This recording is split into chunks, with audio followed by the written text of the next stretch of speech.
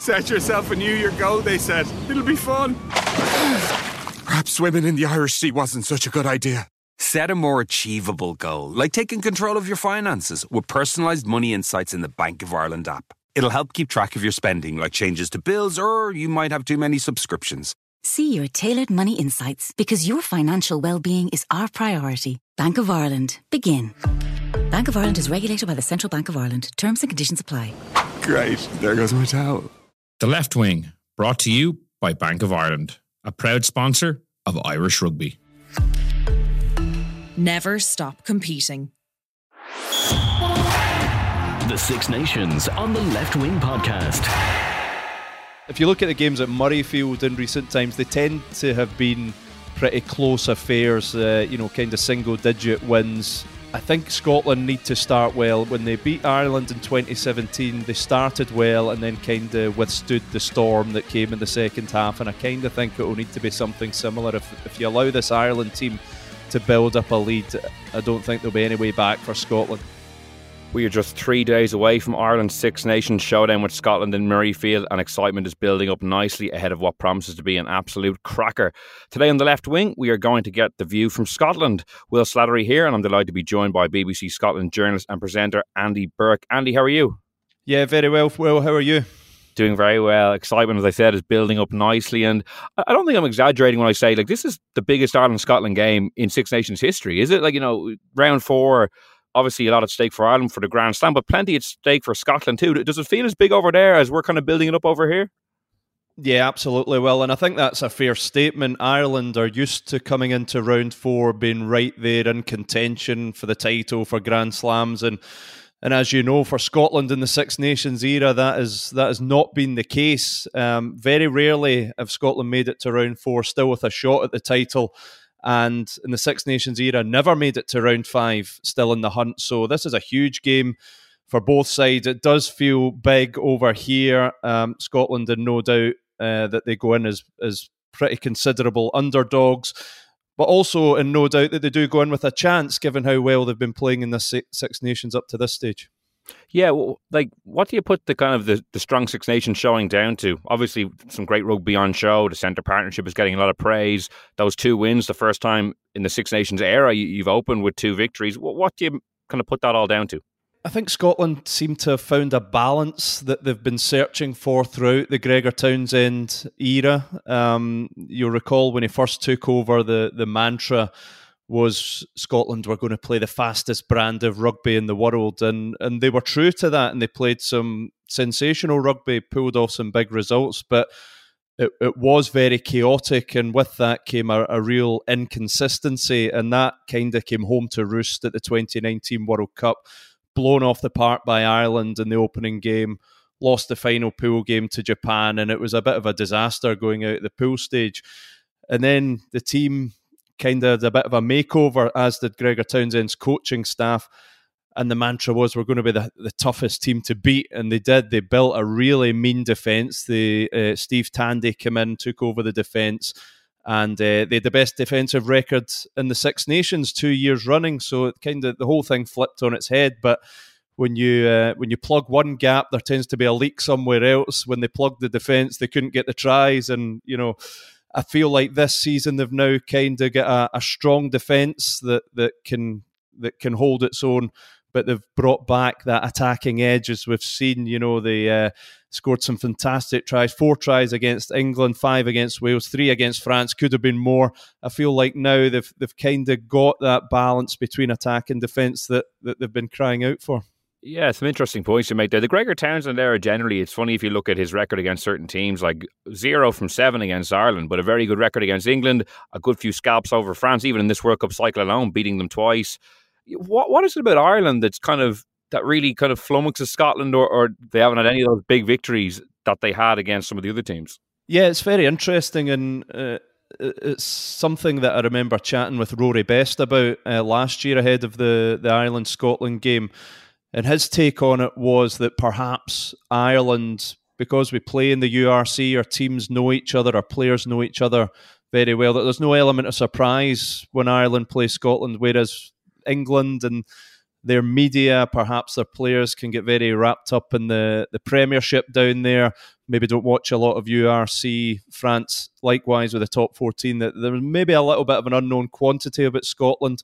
And if you look at Gregor Townsend's, as you say, record against England and France, it's exceptional for a team the size of Scotland. So maybe that familiarity, the Ireland team never underestimate the threat that Scotland pose.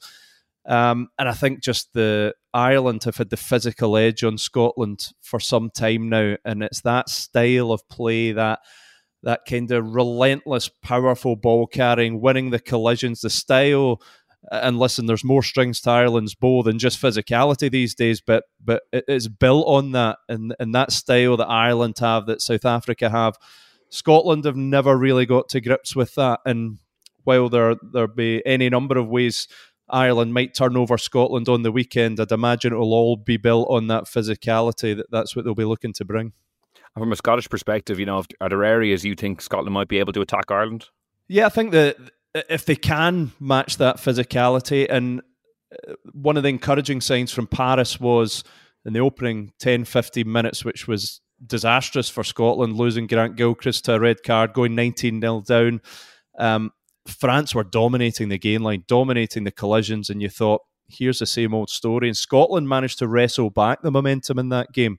Didn't quite do enough to win it, but that was encouraging, that rather than falling out the game and falling out that physical battle, they found a way to play the game in their terms and kept the ball off France for long periods of that game. So I think if Scotland could somehow get parity up front, and it's a big if, I think their backline is full of threats now, and the variety in their game could open up Ireland potentially, as good a defence as Ireland are. Finn Russell's playing the rugby of his life at the moment, having been bombed out the squad at the start of the autumn, come back in, hit the ground running, and he's playing even better in this Six Nations. Hugh Jones has rediscovered his best stuff at the very top of his game. He is a world-class attacking talent. But I think the guy holding it all together is Sione Tuipulotu at number 12. I think he's the most complete inside centre Scotland have had in a long, long time, because he can do it all. He can be that physical, go forward if it's all a bit static. He's got the power to take Scotland over the gain line. He's got the skills and his handling to bring others into the game.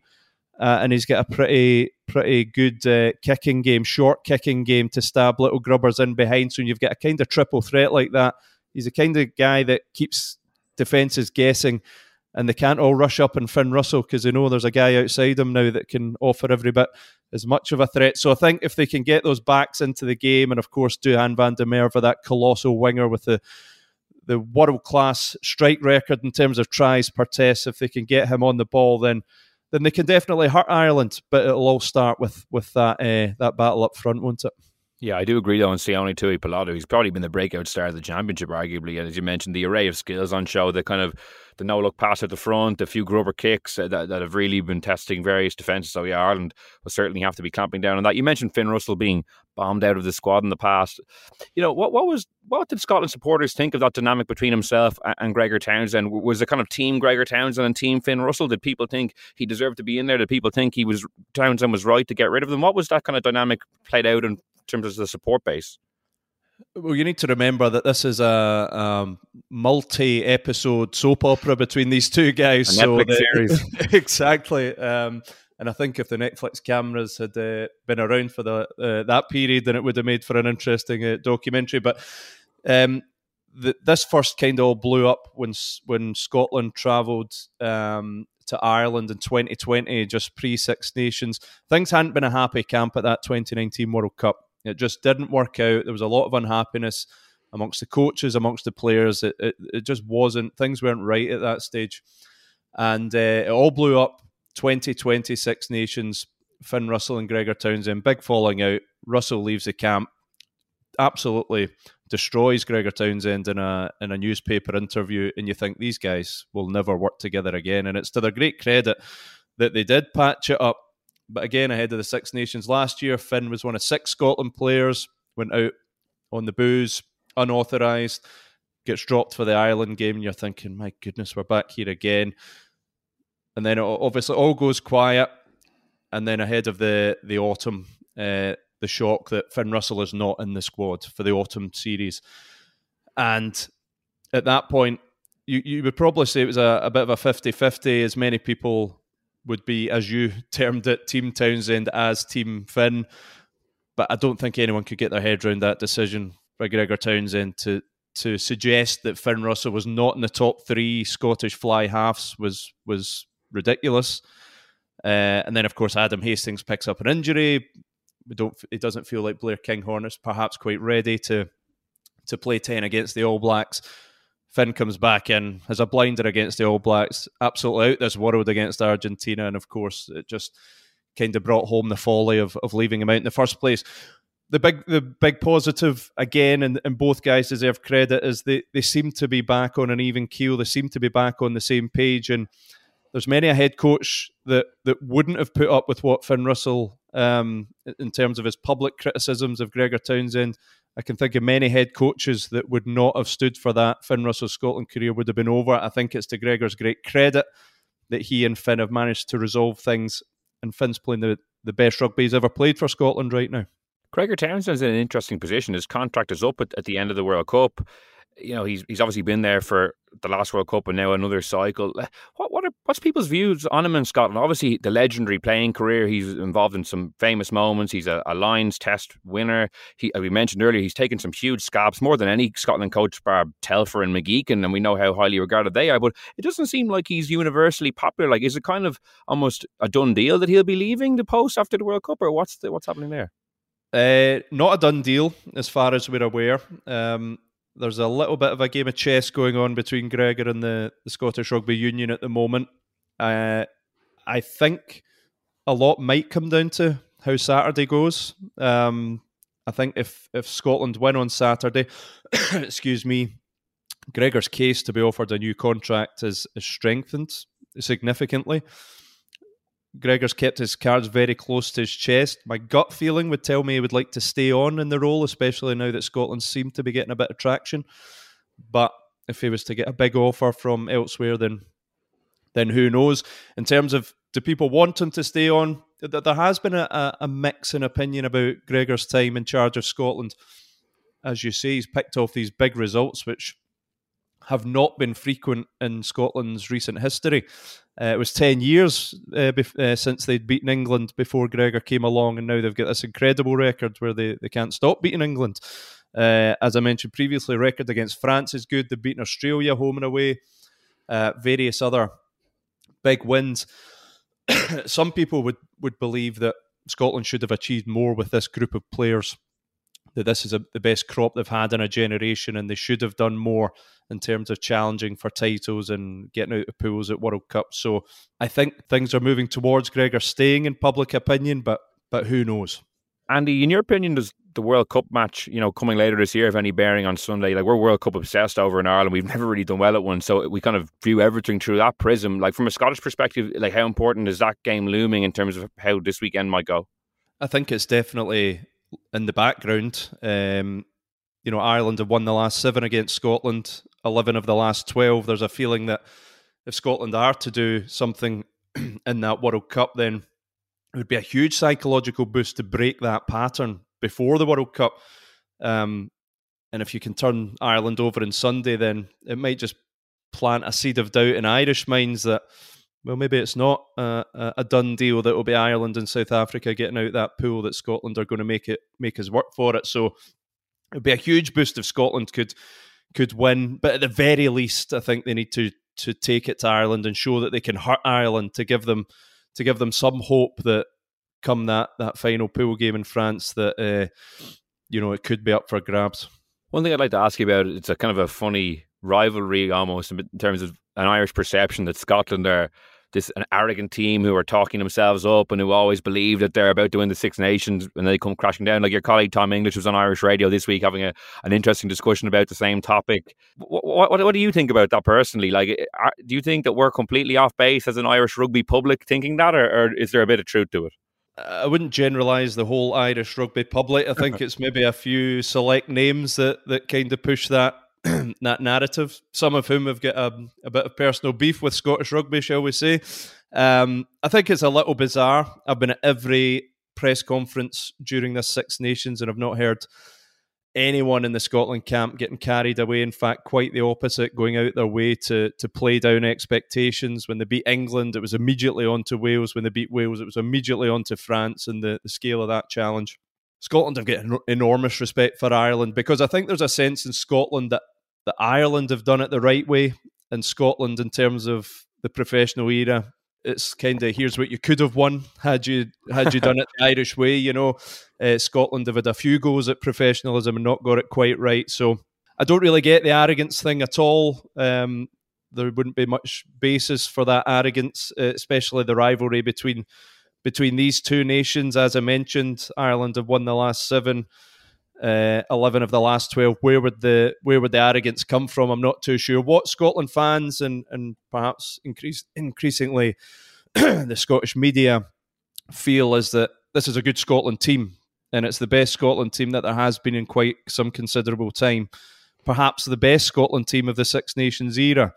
Does that mean we think that Scotland are on the cusp of glory? I don't quite think so. Everyone's aware that the biggest test is yet to come, and that's when the world number 1 team comes to Murrayfield on Sunday.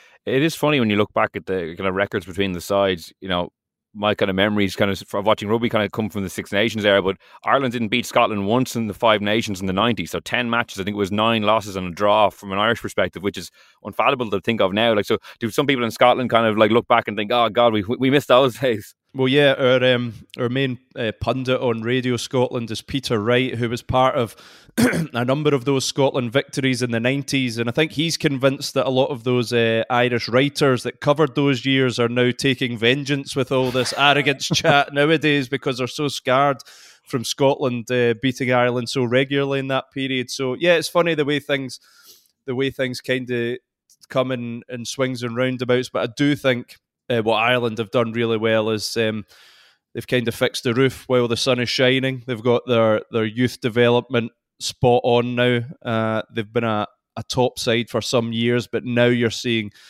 the incredible depth coming through. And when they lose some of the big players, and some of those big players will be back this weekend, Henshaw and Furlong and Sexton and Ringrose, but as much as you'll miss players of that quality, there is quality coming in as well, and that's something that Scotland and a lot of other nations are pretty envious of. Yeah, is there another kind of wave of Scottish players coming through that can kind of supplement who's there, like Finn Russell, Stuart Hogger, both born in the same year? I think they're turning 30 this year, or maybe they did turn 30 last year, so like that's kind of that age cohort. Is there? I know the 20s have had some tough years. You know, Ireland's 20s have had a lot of success the last couple of years, kind of like builds, you know, a kind of a bit of momentum to bring people through the ranks. What's it like in Scotland? Is there another generation, or is this kind of the generation that kind of have to get something done because there might not be the same level coming through? There is a feeling that this generation is running out of time, and there is a concern that what is coming up behind them. As you say, the under-20s have struggled really badly, although it has to be said this season have looked more competitive, and there's a feeling that perhaps there might be a few players now starting to emerge, but it is a problem for Scotland. It's no secret that Scotland have looked to the residency rule and the grandparents rule to supplement the playing group, because there's just not the numbers. Of Ireland, to be fair, we can't be too critical. And yet some people are. It just depends. Some people think Scotland do it to too great an extent.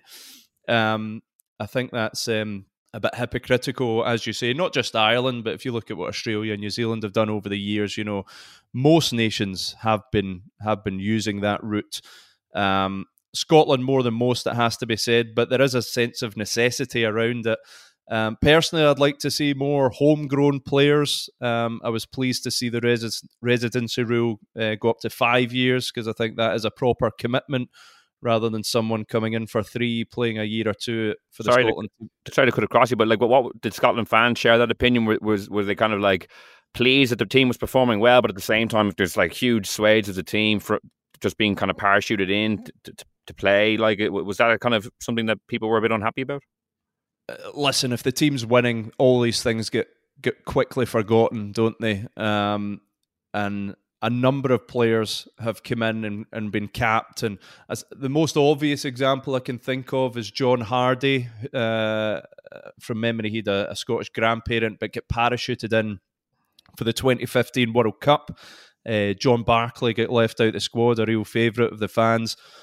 Bit of an outcry about that until John Hardy shows up and starts tearing up trees, and then, it's all forgotten about, isn't it? So I think more than anything, Scotland fans want to see a competitive Scotland team, and if that means WP, Nell, Pierre, Schoeman and Duhan van der Merwe are part of that team, then so be it. If you could have a Scottish equivalent playing to the same level, then I think everyone would love to see that. But until such time as that avenue is open to Gregor Townsend and his coaches, then Scotland are within their rights to take advantage of it. This is an issue for all of World Rugby, not just Scotland, and Scotland are just doing their level best to try and narrow the gap to those top nations. Just before we let you go, the verdict for Sunday then, do you think Scotland can spring an upset? I think they can. I wouldn't say they definitely will. If you look at the games at Murrayfield in recent times, they tend to have been pretty close affairs, kind of single-digit wins. Certainly in the last 3 games at Murrayfield, the games in Dublin have been a bit of a blowout in Ireland's favour, but it's hard to see past Ireland. I don't recall a team looking so dominant coming to Murrayfield in a long time. I think Scotland need to start well. When they beat Ireland in 2017, they started well and then kind of withstood the storm that came in the second half. And I kind of think it will need to be something similar. If you allow this Ireland team to build up a lead, I don't think there'll be any way back for Scotland. So I think there'll be a big emphasis on a fast start. See if you can get your noses in front, get a try or two ahead and give Ireland something to think about. So heart saying Scotland have a chance ahead is finding it hard to see past Ireland in this form, to be honest. Well, it's set up to be an absolute cracker for sure. I'd like to thank Andy for joining me today in the Left Wing. We'll be back tomorrow with another podcast looking at the Ireland team news. In the meantime, you can subscribe to us on Spotify, Apple Podcasts or listen on independent.ie. So until next time, thanks for listening and goodbye. The Six Nations on the Left Wing Podcast. Rate, review and follow the show on Apple, Spotify or wherever you get your podcasts. This is an Irish Independent podcast.